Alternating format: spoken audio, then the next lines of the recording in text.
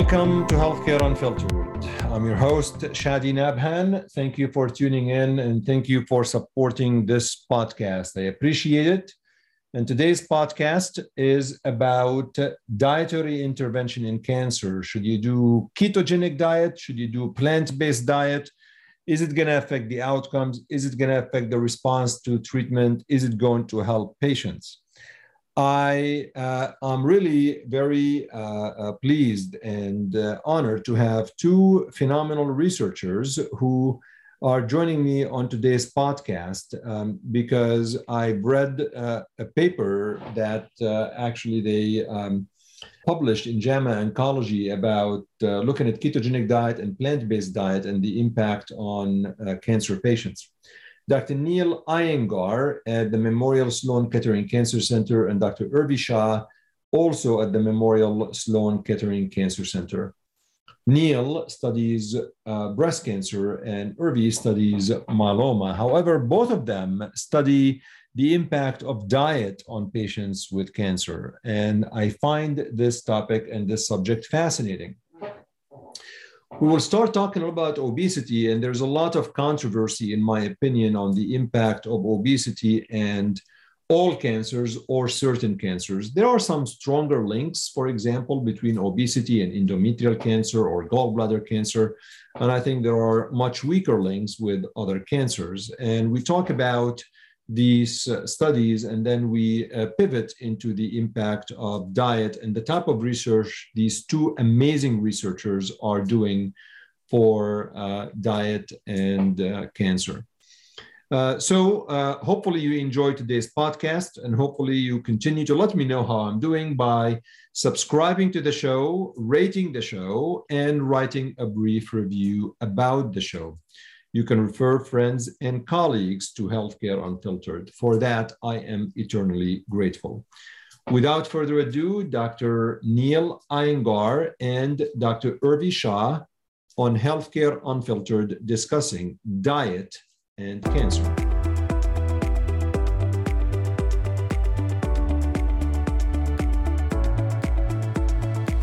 We'll start with some introductions. So Dr. Shah, Urvi, go ahead.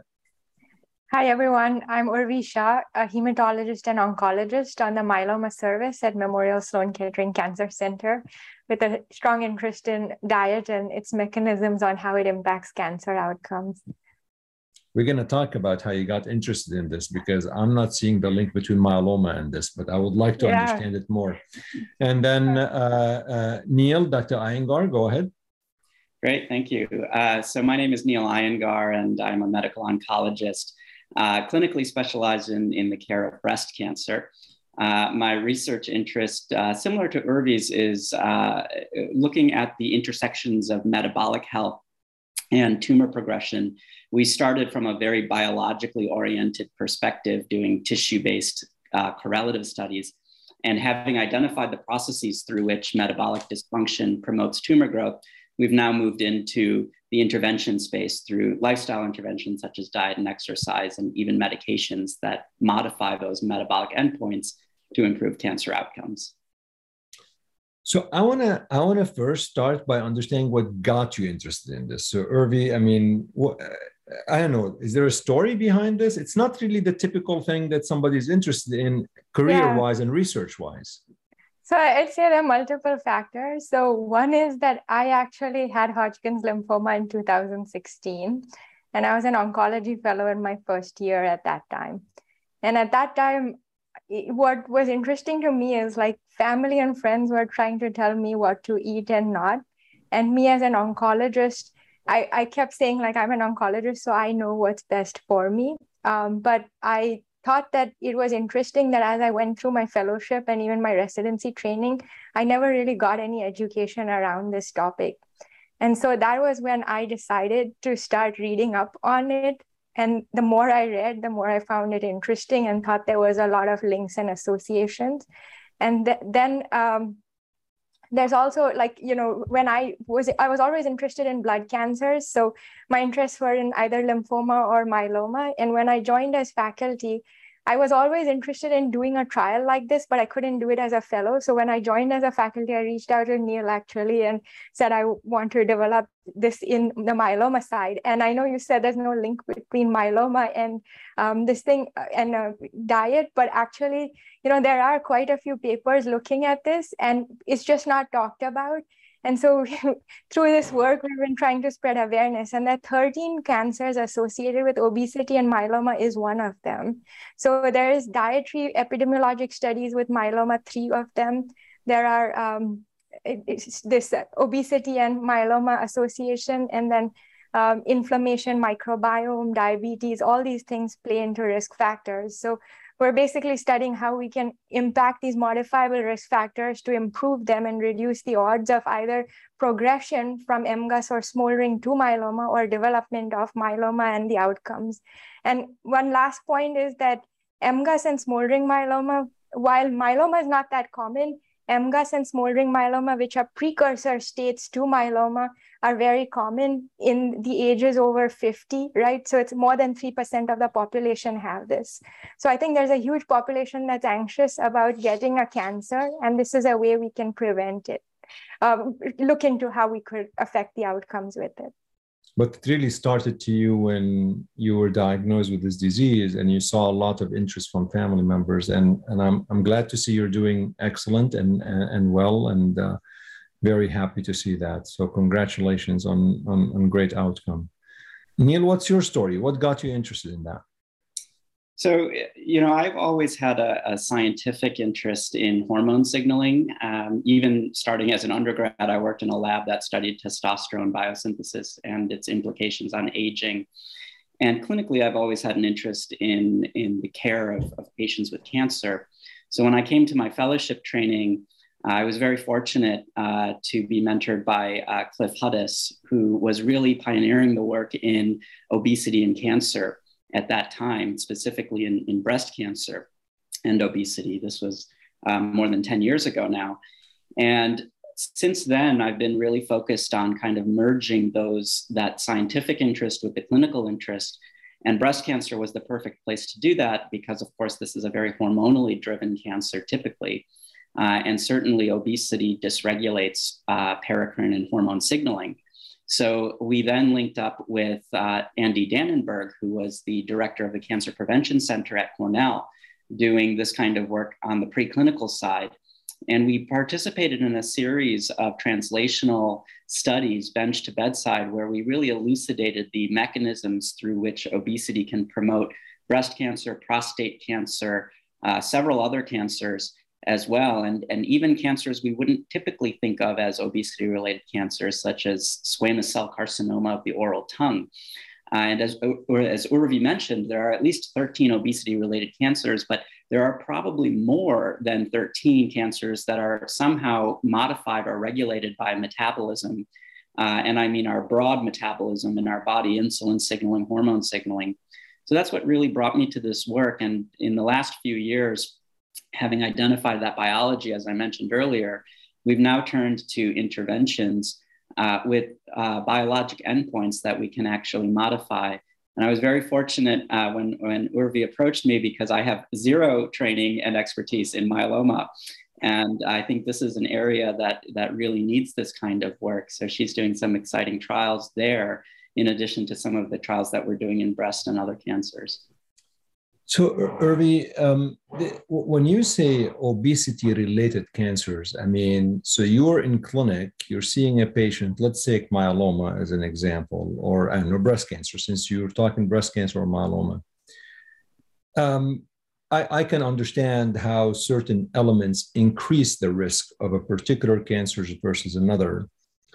But are you able to look a patient in the eye and you tell me, I'm in your clinic, can you tell me I developed myeloma because I am obese? Or you can tell me my obesity increased the risk, could be one-fold, two-fold, 1.5, whatever it is, to develop this. Yeah, so in clinic, I don't just see multiple myeloma. I also see the precursor disorders, MGUS and smoldering myeloma, which have a risk of progression to myeloma over the years. Not everybody progresses, the majority don't, but some do. So there's significant anxiety for these patients in terms of the risk of progression.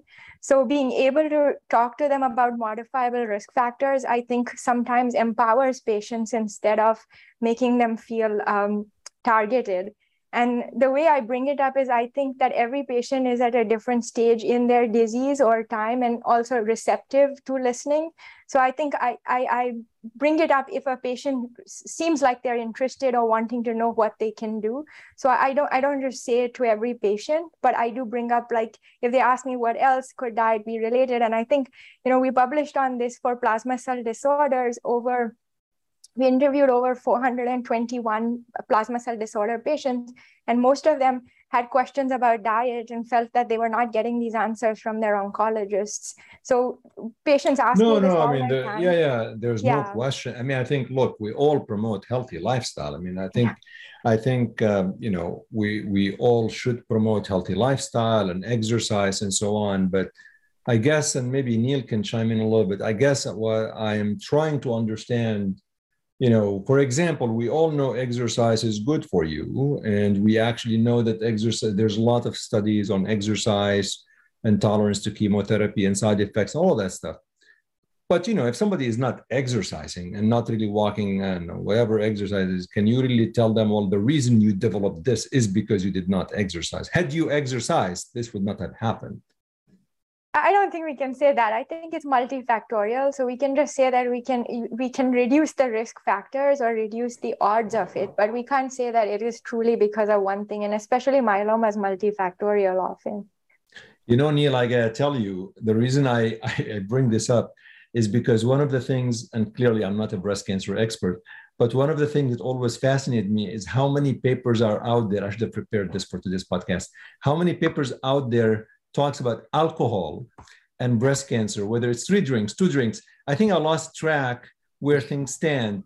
You know what I mean? So if you drink 2 glasses of wine a week is okay. If I drink 4, I'm going to get breast cancer. It just seems to me, I don't know. So help me out. You're the expert. Well, it's a tough question, but I think that it is so relevant when we're sitting there, right, face to face with the patient for any type of cancer.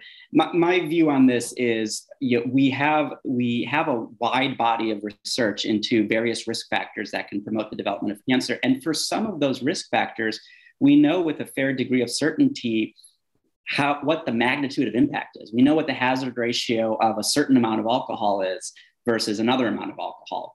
And the latest studies, speaking of alcohol, have shown now that any amount of alcohol can be potentially bad.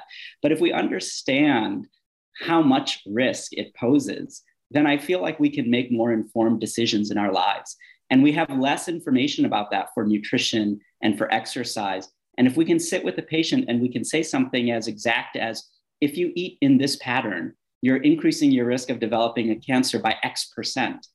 Then that person can make an educated choice about balancing their quality of life if they love a certain food that may not be particularly healthy, and whether or not they should consume it. That's sort of my general philosophy on how we can bring some of this research down into the individual level from a risk perspective. So is there recent data that any amount of alcohol increases the risk of breast cancer? There is, unfortunately, some of the, and these are all observational epidemiologic studies, of course, and there does not seem to be a threshold of a safe amount of alcohol consumption, at least in terms of breast cancer. But if you look at the very small amounts of alcohol and the magnitude of impact on risk, it's equally small. And so people can make informed decisions about what they'd like to do. Yeah, I see. So, Urvi, you mentioned something earlier. Either 12 or 13, what you called them, obesity-related cancers. I guess, I don't know, maybe you can share what you think these are and tell me what you mean by obesity-related. But maybe what are these 13 that you believe they are obesity-related? So it's not what I believe, but it's an NEJM paper that's there, which has all 13 cancers where they've pulled all the data from other studies and shown what the odds are with having a higher BMI versus. And so the 13 cancers, amongst them, breast cancer, multiple myeloma are two of them. And the one with the highest risk is actually endometrial cancer, which often we don't think about as a cancer driven by obesity, but it has the highest odds with obesity. So I would say that one definitely, if to reduce the odds, we need to consider that. With the others, it's varying degrees. Other cancers, I think there is meningioma, there's I remember gallbladder cancer when I was in residency. Cholangiocarcinoma. Neil, you can add, and I don't remember all 13. I think. But there was a paper published. I was researching a little bit about this. There was a paper published in Lancet, I believe, when they listed some of these. And I think I recall I read the gallbladder and the thyroid, like you mentioned, and the cholangiocarcinoma. In terms of, but I like the idea. There's a spectrum. I mean, I know for me, as somebody who believes in uncertainty, I grew to realize the binary thing of yes, no is very difficult because there's so many other factors. To Irvi's point, the multifactorial in myeloma is really so critical. Neil, how do you study these? What methodology do you use? And then we'll go into intervention a little bit. I'm trying to better understand the methodology of studying. For example, you can take me through the alcohol, and maybe Irvi can take me through the obesity and pre-myeloma, just to understand the methodology. How do you do that? Yeah, I mean, and I think it would actually be easier for me to talk just sort of broadly, because this is something we've definitely wrestled with, and we've actually written papers about the methodologies for approaching these questions. Generally speaking, in this field of work, most of the hypotheses are generated by observational data. And oftentimes, at least before the last few years, it sort of ends there too, especially when it comes to nutritional research, right? We hear new studies every day about this food is associated with cancer risk, that food is protective against cancer risk, and so forth, conflicting data, et cetera. But of course, the next step then is to understand the biologic rationale, and starting in the preclinical space is an ideal space to do that. So what we do then is we take these epidemiologic observations, for example, alcohol or certain foods or obesity or inflammation are associated with the development of, let's say, breast cancer. Then we go to the laboratory and we work with our collaborators there to set up models and understand how this works, and to try to identify biologic targets that can be used as not only biomarkers, but also modifiable markers to assess the success of our trials. That's what we did with breast cancer and obesity. In mouse models of obesity, we see mammary fat inflammation that produces estrogen and also produces cytokines that are direct stimulants of cancer growth. And then we were able to translate that into the human. And we've published now 5 or 6 years ago that we actually find adipose tissue inflammation in the breast of humans, typically those who are obese, but also those who are normal weight obesity. And that inflammation is associated with breast cancer recurrence. But fortunately now we can use that adipose tissue inflammation as a biomarker. And we're now conducting clinical trials where we're looking at whether or not we can reduce that adipose tissue inflammation amongst other biomarkers that were identified in the mouse models. Very interesting.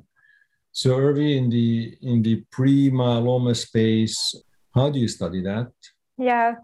So we're doing it, I think, both all different ways. So one is, I think the epidemiologic data, as robust as it is in breast cancer, it's not as robust in myeloma. So we're looking at epidemiologic data sets to understand the link between diet and MGUS, or diet and myeloma, and things like that. That's one way. But once we know these associations, then I think it's more important to study it as trials, as interventional, to understand maybe mechanisms. So we actually have a pilot study that's ongoing where we have patients with MGUS and smoldering myeloma with a BMI over 25. And for them, we're giving them a very healthy, unprocessed plant food diet for 3 months, and nutrition counseling for 6 months, and we follow them for a year, collecting microbiome, meaning stool samples, blood, bone marrow, all of these things before and after. So with that, we're able to look at the changes in the microbiome over time with the diet, changes on the effect of like weight loss and also inflammation markers or things like that. So I think some of that helps us. And then in the long term, we would look at trajectories of maybe myeloma proteins if we see any changes with that. But understanding the mechanisms from just giving a diet and then looking at all these correlative tests through epigenetics, the microbiome, inflammation, those are different ways in which we're looking at it through patient samples. And then in terms of looking at mouse models or things, I think there are other investigators looking at the microbiome in mouse models for myeloma progression, but we're also looking at epigenetics like that with some collaborators. This is really interesting, but and again, Neil or Urvi, what I'm trying to, listening to what Urvi was mentioning, right? What she said is you have an MGUS patient and you, let's say BMI over 25, you collect the information, you do the diet and you see what happens. We're going to go over the diet, which is subject of your paper. But that strikes a question in my simple mind. So how can you even tell, like, how long do you need to be obese to even have a risk factor? So my God, weight changes all the time. So my BMI is 27 today and it's 24 tomorrow. And then 2 years later, I'm back to 27. And it just seems to me it's such a moving target that my simple mind is struggling in making a link. So both of you need to help me. We'll start with Urvi. So I wanted to add to that when we're trying to study it through mechanisms, I don't think we need decades to look at the changes, especially things like the microbiome. There are studies which show like the microbiome changes in as quickly as a few weeks of a diet even. So that actually, now that we have such good technologies to study the microbiome, epigenetics, these things and inflammation, things like that, they can change very quickly with diet. In the past, when people did dietary clinical trials, I think they were looking at clinical endpoints only, and those readouts could take a long time, and you need huge population sizes to do those kind of studies. Here we have the population level data saying that there are these associations, but what we're trying to do with these smaller studies is truly understand mechanisms of how these things might impact the different factors. I guess, Neil, I agree. I guess what I meant is the clinical endpoint, the mechanistic piece change, and I think you could see that in vitro and all of that stuff. But from a clinical perspective, I would add that on the clinical perspective, there have been some longitudinal studies, at least in breast cancer, that have looked at the timing of weight loss or weight gain and the impact on cancer risk and outcomes. But generally speaking, I view obesity or other metabolic syndrome issues like insulin resistance or diabetes. These are chronic disorders typically. And the longer the exposure to a carcinogen, and I view obesity or obesity-related inflammation as a carcinogen, the longer one has exposure to this, the higher the risk of the cancer.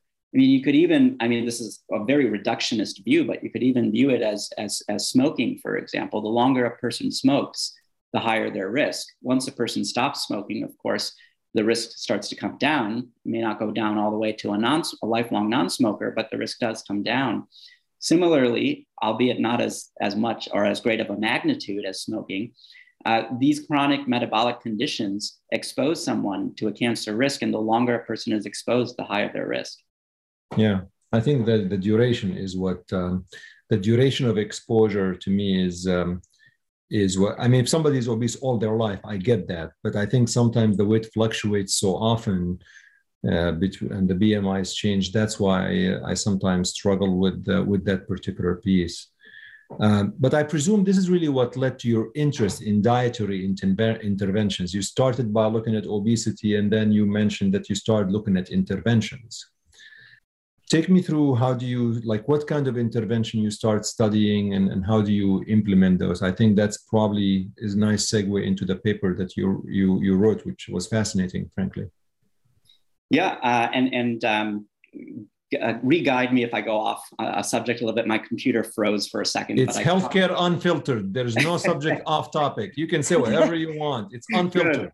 Good. So I did catch the end of your question there. So, we became very interested. I became very interested in interventions because we kept generating data as in terms of the biologic data as to how obesity or how insulin resistance can make things worse for people in terms of cancer risk and cancer outcomes. But of course, as a physician, the next question you ask is, how can we make things better? And fortunately, at least in breast cancer, colon cancer, and several solid tumors, there has been a large body of work for lifestyle interventions. A lot of work has grown because of behavioral scientists who've essentially shown that lifestyle interventions, especially in breast cancer, can reduce the risk of long-term treatment side effects and can also make people feel better during their cancer therapy. But the preclinical data started to tell us that some of these interventions, like exercise, may actually help to have a direct anti-tumor effect, or may actually help to prevent the development of resistance to certain therapies, especially some targeted therapies, for example. So that gave rise to the question that, can we take highly controlled lifestyle interventions to address a very specific biologic endpoint as it relates to tumor biology and alter things for the better? Then that led to a series of dose finding trials, just like you would do with the drug. We have phase 1A, 1B, phase 2 exercise trials, where we're testing multiple doses of exercise in different settings to try to identify the appropriate dose for that setting. Same with diet. We have several different dietary trials that are testing different types of diets or different variations of a diet, either in combination with exercise or alone, in different types of breast cancer or with different types of breast cancer treatment. And ultimately, our goal is that we can develop very specific guidelines or recommendations for lifestyle interventions using the same paradigm that you would to develop a new drug to treat cancer, to develop this kind of specificity. And I always say, I'm not a behavioral scientist. And so our trials are highly controlled. We deliver pre-prepared meals to people. We deliver treadmills to people, and we prescribe the type of exercise that they should be doing.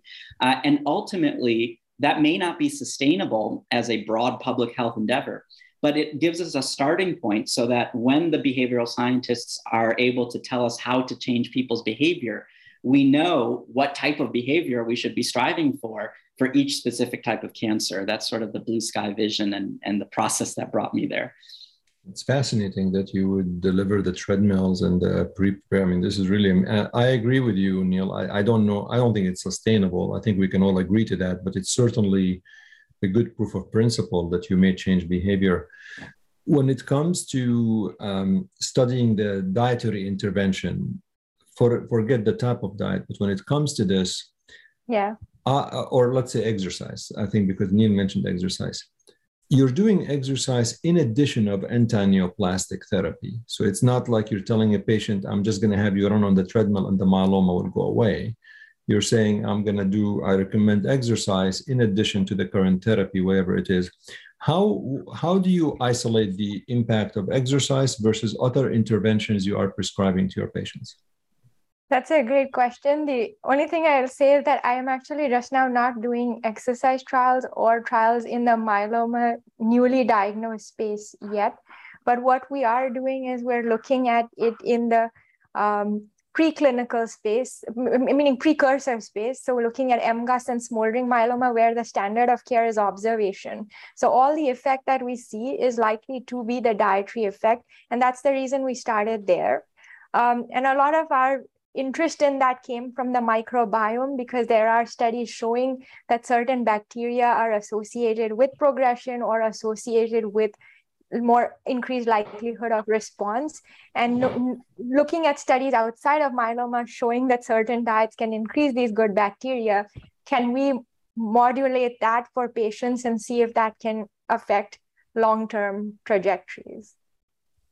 Neil, same question. How do you isolate the impact of one intervention versus another? Because you're doing, you're giving a woman, for example, adjuvant therapy, right? And you're saying, I recommend you exercise and whatever it is. How do you is that like statistics? You just get a good statistician and you try to figure it out? I mean, that's certainly part of it, and an important part of it. But we do try to tease that out, and there are methods to do this. We can assess a person's dietary intake through recall procedures, food logging. Now there's apps that do this. We can track a person's exercise or physical activity.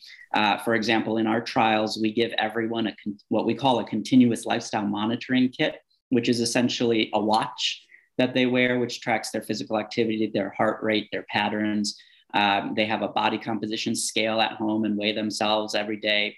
We put a mat under their mattress so that we can assess their sleeping patterns. And we really try to get an idea comprehensively of a person's lifestyle behaviors so that we can control for some of those variables when we analyze which part of the intervention is affecting which biologic outcome. Fascinating. So let's talk about diet now. Exercise is one intervention that I believe you both commented on, although it seems like it's a little bit more mature in the breast cancer, maybe some other solid tumors. But then diet. Irving, maybe tell us about the various types of diets. And I'm just going to warn you already, I do like French fries. I like sweets. If you follow my Twitter feed, so please be conscious of that. Be nice.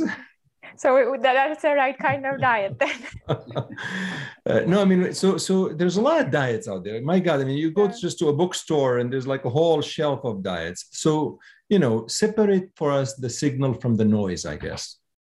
Yeah, I think that's a great question because looking at every study, people can get pretty confused because every study is saying a slightly different thing. But what I see when I see all these dietary trends or patterns, there's one thing that comes out from all of them is that the majority of foods that reduce risk of cancer are plant-based foods, high in fiber, and unprocessed. And the majority of foods that increase the risk of cancer are either processed foods, fried, sugary, or animal-based foods. And if we take any diet, so suppose you take a Mediterranean diet or, these other kinds of plant-based dietary patterns, a vegetarian diet or a pescatarian or a vegan diet, all of them, the common theme that the benefits coming from, I think, is the unprocessed plant foods. And so having that as the bulk of any diet is probably important. And then the last 20% can be whatever, or 10% can be what a person really believes in or wants. So they don't, like, you could be a plant-based keto, or you could be a plant-based Mediterranean or a plant-based, vegetarian, but that whole food plant-based is what's the important part, I think, in any diet. Can you, a lot of my listeners are not necessarily physicians or in the medical field. Give us a little bit more color when you say plant-based diet. What do I buy in the store exactly? So we're talking about fruits, vegetables, beans, seeds, nuts, grains, legumes. Grains, I mean whole grains. So we're talking about all unprocessed foods. So they can all be cooked, obviously, but it just would be not fried or not processed significantly. So it would be the beans as they would be cooked with a whole grain, suppose. Can you have a grilled chicken, grilled salmon, mushroom? So that would not. Yeah, that would not be part of the plant-based part of it. So what I'm trying to say is that the plant-based part of these food groups that I said should be about 90% or something, some number like that. And then that last 10%, I think every person to their own. If somebody wants the chicken or the French fries or something, though I think that those wouldn't, there's no data saying that those decrease risk and some data showing that they increase risk. But we know with the plant-based, there is data for decreasing risk. Neil, I am mandating a secondary endpoint of quality of life. Well, we do that. And believe it or not, in all of the trials that have been done so far, quality of life goes up in the exercise arms and in the dietary arms. Yeah. So tell us, again, in terms of the plant-based diet, this is not keto diet, right? Right. They're different. So what is, I think Irving mentioned the plant diet. What is the keto diet? Right. So the ketogenic diet is as the name stands, it's really a diet that is centered around developing ketosis, which is essentially a state that our body goes into. You can think of it as almost a near starvation state. It's shifting our body to a different source of energy to sustain us, and that's ketones. Because we're not necessarily putting in simple carbohydrates, or really that many carbohydrates in general, which tend to be the first macronutrient that our body goes to for energy, then we need to shift into a different type of energy reliance, and that reliance is on ketones. In order to do that, we have to dramatically reduce the amount of carbohydrates that we consume. Otherwise, our body won't shift into that kind of energy reliance. And that there are various definitions of ketogenic diets. Generally speaking, we try to minimize carbohydrate intake to less than about 40 grams per day, 30 to 40 grams per day. Just for reference, you can consider a low carb diet to be less than 100 grams of carbohydrates per day. And because of that, that's really the crux of the ketogenic diet. Because of that, the diet tends to stress other macronutrients like protein, for example. And perhaps the easiest source of protein for us to find and consume is animal-based protein. Certainly, and we'll talk about this later, but certainly there are many plant-based protein sources out there. And it is possible to do a plant-based ketogenic diet, although difficult, but possible.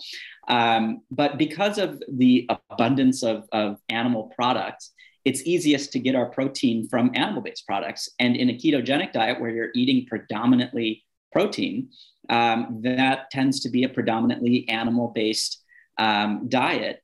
And what goes with that as well is fat consumption. The diet doesn't necessarily stress increased fat consumption, but there is a lot of lipid in animal-based products. And so we do tend to see increased lipid intake. That also helps with satiety with the ketogenic diet. That can be helpful in certain circumstances. It can reduce our desire to consume simple carbohydrates.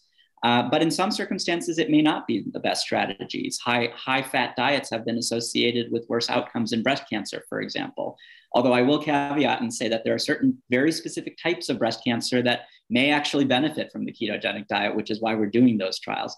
Anyways, that's a long answer to say. No. It's a great answer, but there are so many people out there that really swear by the keto diet. In fact, Irvi and I, when we first met, we were like doing a clubhouse on keto diet, and it just, I mean, there's a huge support for keto diet. So are these folks? I don't know. I mean, you both have to answer this. A couple of ketogenic diet gurus will be listening to this. Be careful. So I was going to say that keto diets can also be I want to say two things. One is that keto diets, like Neil said, you have to have such little carbohydrate that in a general setting to do it long term is very difficult. So a lot of people who think they're doing keto diets are actually doing low carb diets because they're not really getting to that state of ketosis. And when you are doing a low carb diet, you feel better probably because you're eliminating all the refined sugars. And refined sugars in any diet are bad. So I would say even if it's a plant-based diet, we don't want the refined sugar. We want the whole carbohydrates or the unrefined, unprocessed grains. And then the other thing I wanted to mention is that when we say keto diet, we're not really fully explaining what kind of a diet a person is on, because I think keto diet can also be of many varieties. So you could be on a keto diet where you're mostly eating fried meats and red meats and processed meats and things like that. And then, or you could be on a keto diet where you're having avocados, nuts, fish, maybe things like that. Both of them are going to be high fat, low carb, but the quality of the fat and the quality of the protein is very different in these two. So I think when people just talk about a keto diet, I think it's important to understand what kind of keto diet, and that probably changes in terms of the risk of, like, some people do have elevations in LDL cholesterol after a keto diet, or some even have fatigue develop or things like that. So it really depends. Yeah, and I'll just add to Urvi. I think she explained it beautifully. We're not necessarily, sometimes it can come off this way, but we're not necessarily vilifying a ketogenic diet. I think one of the central tenets, at least, especially for obesity-related cancers, is to avoid obesity. And so if a particular individual, if their path to success to avoiding obesity is a ketogenic diet, then that's great. That can be their tool to avoid obesity. And then when I sit down with an individual who is on a ketogenic diet and who has been diagnosed with breast cancer, let's say, then we talk about ways to modify or refine the ketogenic diet in many of the ways that Urvi just mentioned, in terms of incorporating either plant-based sources of protein and fats, or reducing some of the ultra highly processed foods that may be technically okay from a macronutrient perspective in a ketogenic diet, but that have been associated with cancer risk. So it's certainly an effective weight management strategy. It can be an effective strategy for maintaining good body composition, muscle mass to fat ratio. But we're oncologists, and so we're primarily interested in the cancer question. And that's why we're sort of having this conversation about not necessarily overall what's the better diet, but how can we get to that endpoint of reducing cancer risk and improving outcomes. So, Neil, is it fair to say that for the non-cancer patient population, maybe the ketogenic diet is better than the plant-based? Maybe, we don't know. You both have not studied that. You've studied that in the cancer population, correct?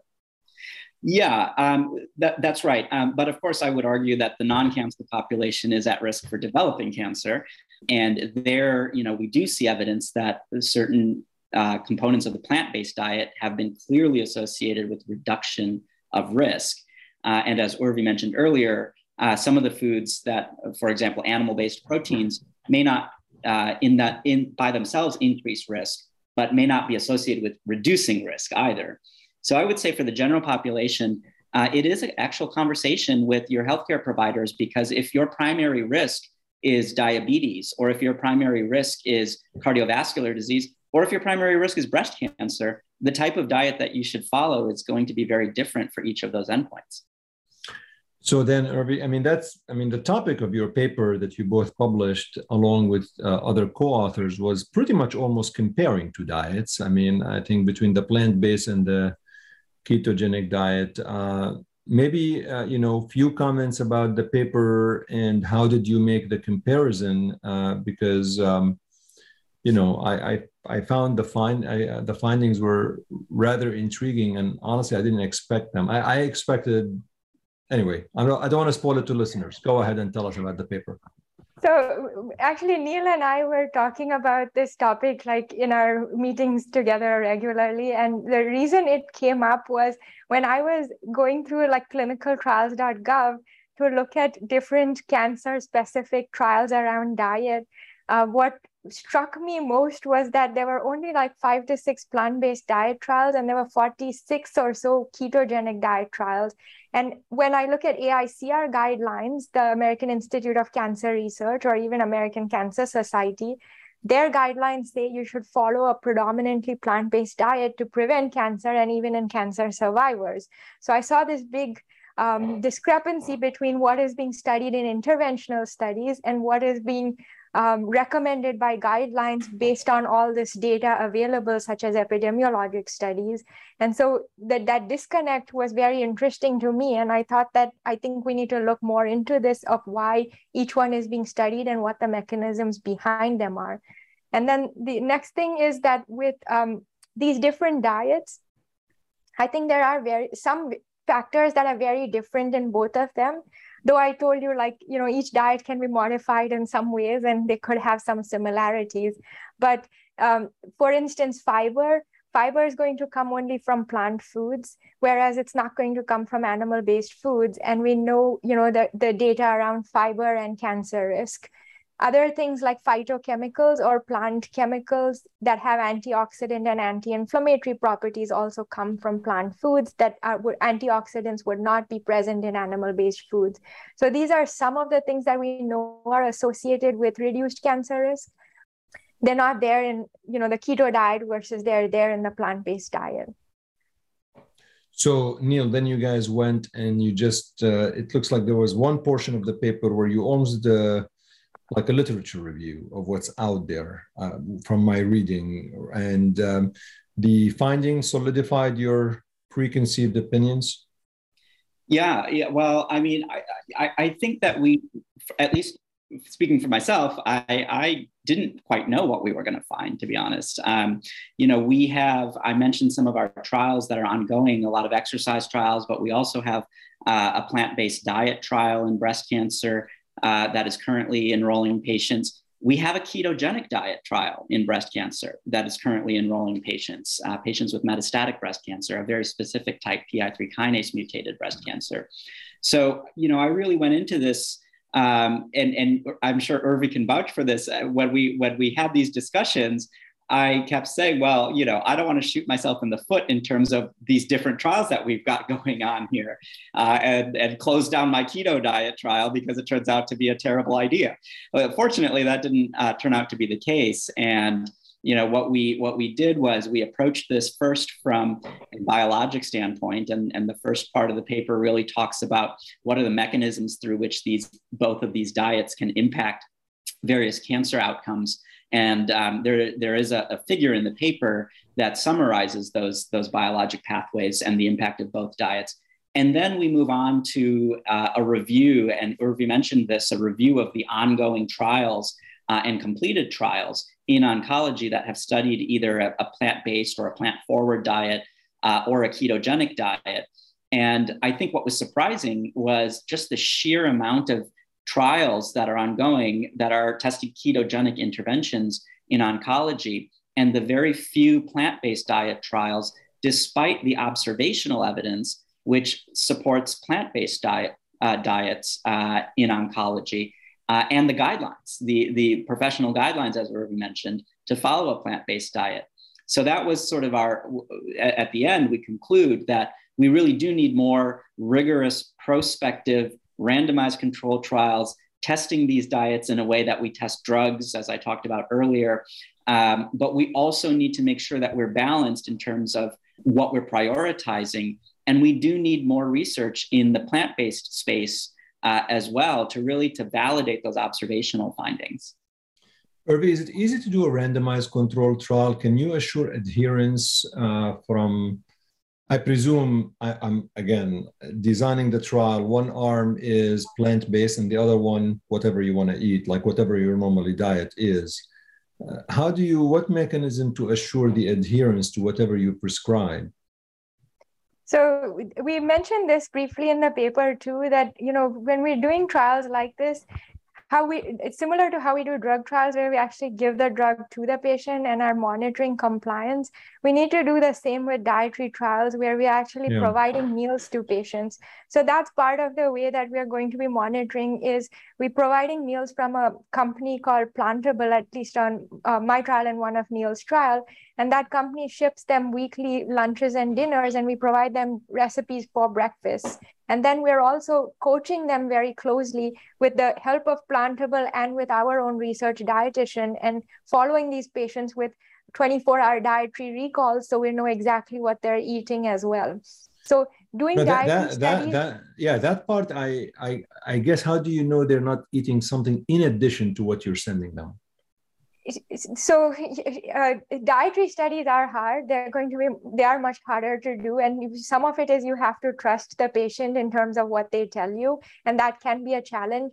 The NIH has a metabolic chamber. So Kevin Hall does trials there where for short periods, like a few weeks, patients actually are put in a metabolic chamber and then compare different diets. So that in those studies, they're able to really control what the patient's eating. And there's actually a very interesting study from him looking at a low carb versus a low fat diet. And these same patients are crossed over in the design, and looking at outcomes and changes in weight, changes in muscle mass, fat-free mass, fat mass, all of those things. So, I'll also add, Shadi, because I think, and Urvi mentioned this, but I think it's a really important point. The adherence point is tricky to monitor. And we're very open with our trial patients. I tell our participants that above everything else, we just want you to be honest with us. We're not going to judge. We're not going to chastise, none of this. just tell us if you had that slice of cake and, and that wasn't part of it, then just tell us. And that helps us understand how that impacts our biologic endpoints. But beyond that, there are actually biomarkers that we can use. So in our ketogenic diet trial, we follow daily glucose and daily ketone levels. In our plant-based diet trials, we're looking at glucose and insulin. But beyond that, more retrospectively, we can go back and measure molecules like carotenoids, for example. Carotenoids are found in plant-rich diets, and individuals who consume plant-based diets or plant-rich diets will have higher levels of carotenoids in their blood than those who don't. So, and now there are non-invasive ways of measuring, like spectroscopy through the skin, for example. So there are ways to biologically monitor adherence as well. Yeah, and that's actually literally was going to be my second question, is that, we all know the hard clinical endpoints, whether it is a patient without cancer or a patient with cancer in terms of whatever, survival, all of the other endpoints. But I'm very curious, Urvi, about these biological surrogates that you really look for, whether it's in the blood, in the stool, in the urine, wherever it is. Maybe what are the ones that you really, as a scientist and a researcher, you're really excited about, where you really feel there may be some role in those, whether in myeloma specifically or in cancer in general? So we talk a little bit about this in the paper, I think, where in the microbiome, we talk about how butyrate levels or short chain fatty acids through a plant-based diet may be associated with reduced cancer risk, and through the keto diet, which would be ketone bodies. So that's one thing that can be looked at in the stool and also in plasma. Other things is like, again, insulin like growth factor 1, adiponectin, leptin. These are factors all associated with, for instance, myeloma, the increased risk. So these are things that can again be studied in the blood of patients to see if we're modulating them or changing them for the better. I gotta ask you a tough question because I keep thinking about this. Another one? No. This is you're gonna appreciate that because you alluded to it. Actually, you alluded to it earlier yourself. I think a lot of us, when we do this, we want to be able to apply whatever we find to the majority of patients because, you want to help the most patients that you get. Yeah. So one item is the research, but the other item is how scalable it is to all of the patients. And breast cancer is a perfect example, as so many women affected by that, and of course, some men as well. When you design these studies, do you think about, I want an intervention that I can really give to the hundreds of thousands of women who are diagnosed with this disease globally or in the US? Yeah, that is a tough question, but such an important question, Shadi, because when we, in our research program, we do design highly controlled trials that are not implementable on a global scale necessarily. But my view on this is that if we're going to invest the time and the effort to implement a broad intervention or several broad interventions, we should know that they work. And we can get to that question or to that answer first with these highly controlled trials. Then the next step is to go to our collaborators in behavioral science, in implementation science, and determine ways to apply these highly controlled interventions in a way that may be slightly diluted, but not in a way that gets away from what the intervention of interest is.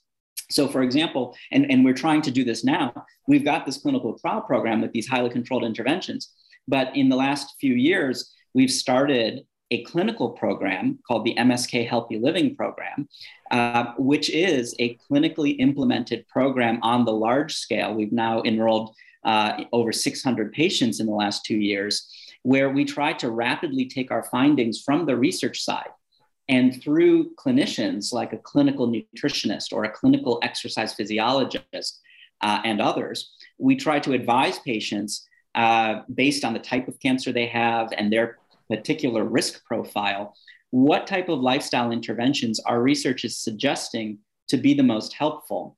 And we may not send those 500 patients a treadmill. But we can certainly advise them the type of exercise they should be doing either at home or at the gym. Or if somebody has something like cancer cachexia or sarcopenic obesity, and they need to be focusing on resistance training and muscle building rather than aerobic activity, our exercise physiologist will advise them to do those sorts of interventions, exercise interventions. So we can take what we've learned from these highly controlled trials and then bring them to the clinic and advise patients in a way that is implementable.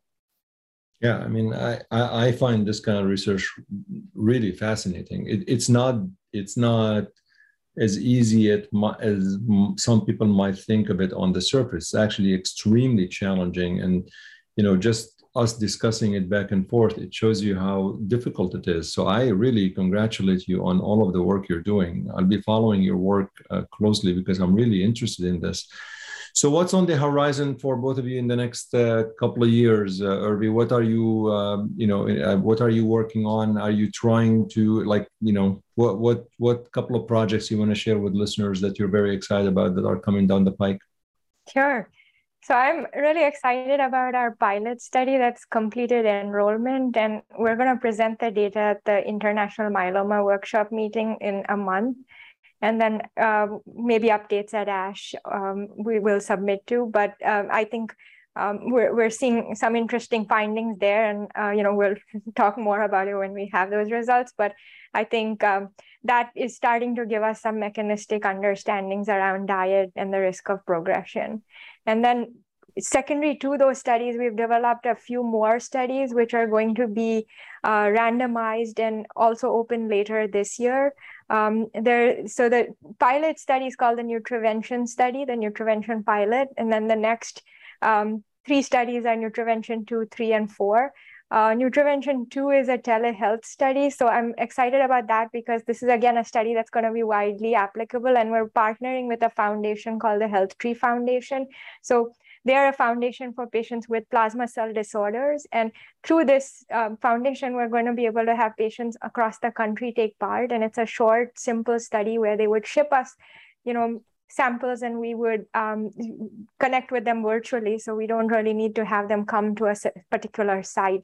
I think a success of such trials could lead to more quickly developing trials and doing things more in a faster way than only at one site. And then our Nutrivention 3 trial is based on the findings of the pilot, and it's going to be a randomized study with a placebo arm and a supplement arm too, because some patients don't like to make dietary changes, and see if, how these arms compare. And that's a 150 patient study that will open at 2 sites, and it's going to give us a lot more detail into mechanism in a bigger population. And then our Nutrivention 4 is in the survivorship space. So this would be the first one in myeloma where patients are already on maintenance therapy. So we're able to look at the effects of maintenance therapy and diet combined.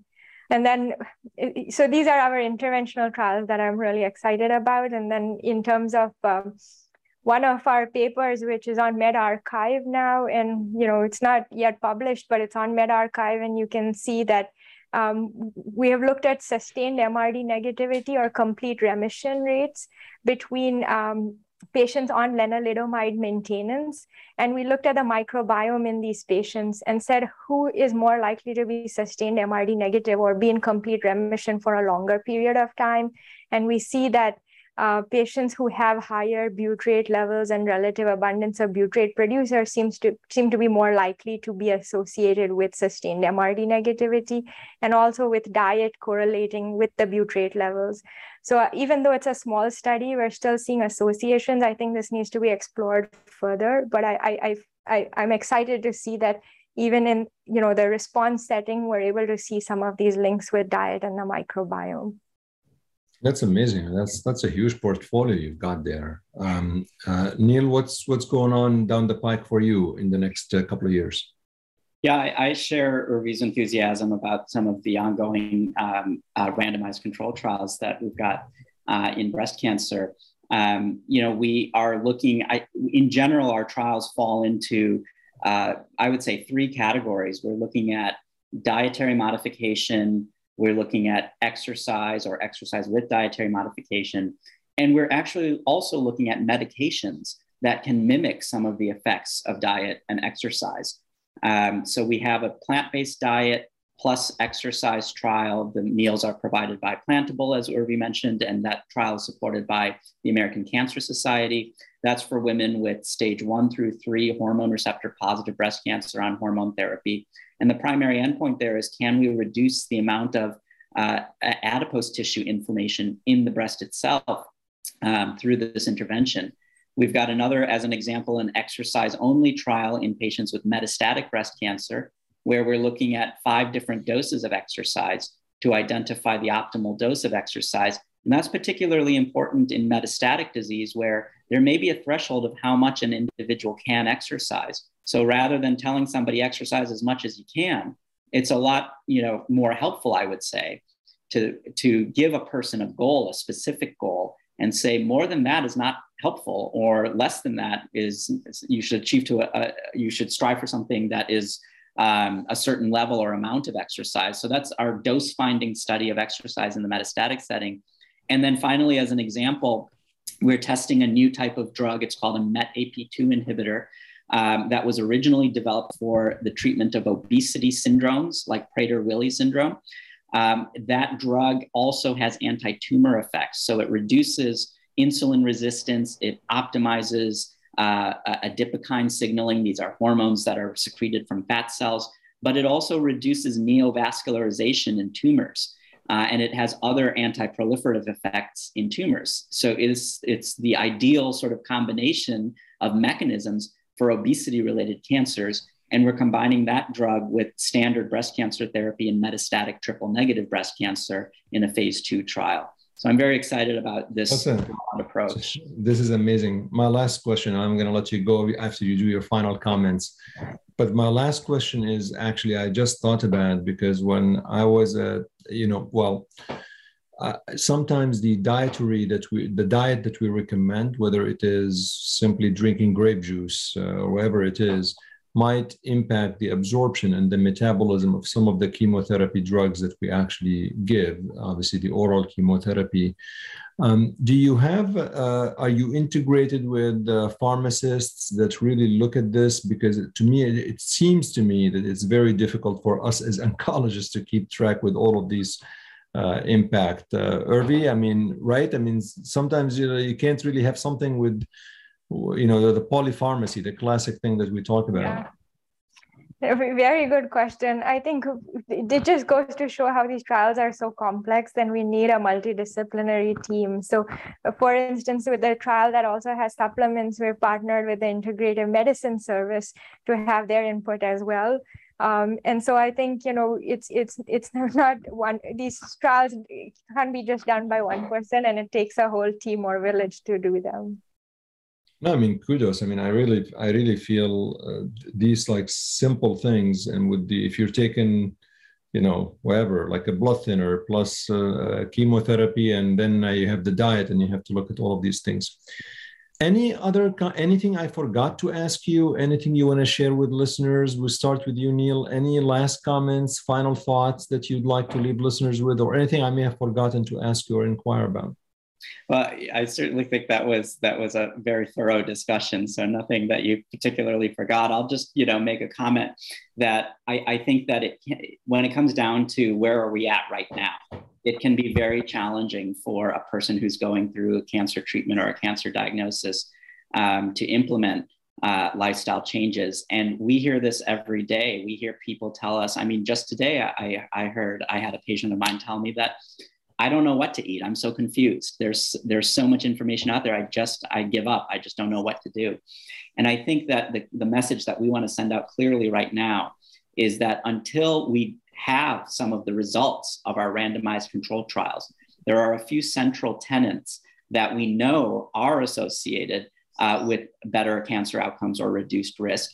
And I would say primarily avoiding obesity or hyperadiposity. Ideally, if you can measure your weight or body mass index, but one step better would be to measure your body composition. And if you can keep your body fat levels less than 30%, that is an optimal goal for cancer. And then to eat a diet that is plant forward, high in fiber, and to engage in regular physical activity. And that could be up to 150 minutes per week of aerobic activity. Those are the central goals. And once we've achieved those central goals, then we can move forward in refining and personalizing the interventions with the data from these trials that are ongoing. Thank you, Neil. Urvi, any last thoughts, final comments, anything you'd like to share? Sure. I think Neil summarized it beautifully. A couple of things I just wanted to add was, like, I think cancer has seen significant changes across the decades of, treatment in terms of also, and so we as oncologists also need to change our thinking.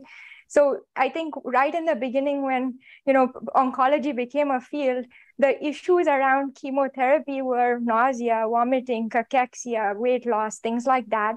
And so it's very hard to study dietary interventions or even ask patients to do that, because we just want to get them through the treatment. And now, as we have treatments that have improved so much that we actually have patients living a long time, many patients cured of their disease, we're seeing comorbidities often being the cause of death too. And sometimes we're also seeing that patients want this information because they want to know how they can optimize and improve their health overall. So I think the need is now more than ever for oncologists to also be thinking about lifestyle and a holistic approach than just looking at the chemotherapy. And the last other thing I wanted to add is, like, we are in the era of immune therapies, and immune therapies we know are, dependent on the immune system. And we know that diet and things like fiber do affect the immune system. And so there may be an interplay here that has not been studied enough. So I think there is much more importance or relevance for the diet and the effects on the microbiome and immune system than there were before, when we didn't have immune therapies. And a good example of that also, like based on our work, but also in melanoma with checkpoint inhibitors, fiber increases the response rates for checkpoint inhibitors, but probiotics may be reducing it. So I think there's lots to learn out there, and this is a rapidly evolving field, and we need to give it more attention. I couldn't agree more. I just listening to you, this is a difficult research to do. This is really, for those who are listening to this podcast, I hope they appreciate how difficult it is to conduct these types of studies and to execute on them and to take them to fruition and then to find interventions. These are not easy. So congratulations on all of the work you're doing. I really appreciate you coming on the podcast, and I look forward to learning more from you.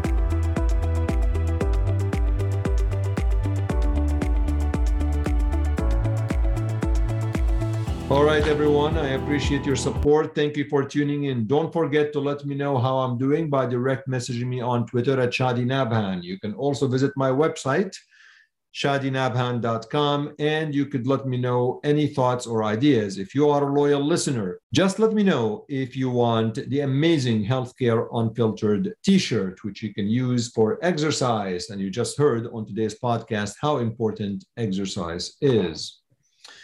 Don't forget to subscribe and rate the show. You can watch all of these episodes on my YouTube channel, Shadi Nabhan and Healthcare Unfiltered.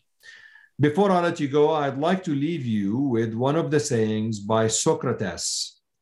I am the wisest man alive, for I know one thing, and that is that I know nothing. Until next time, take care.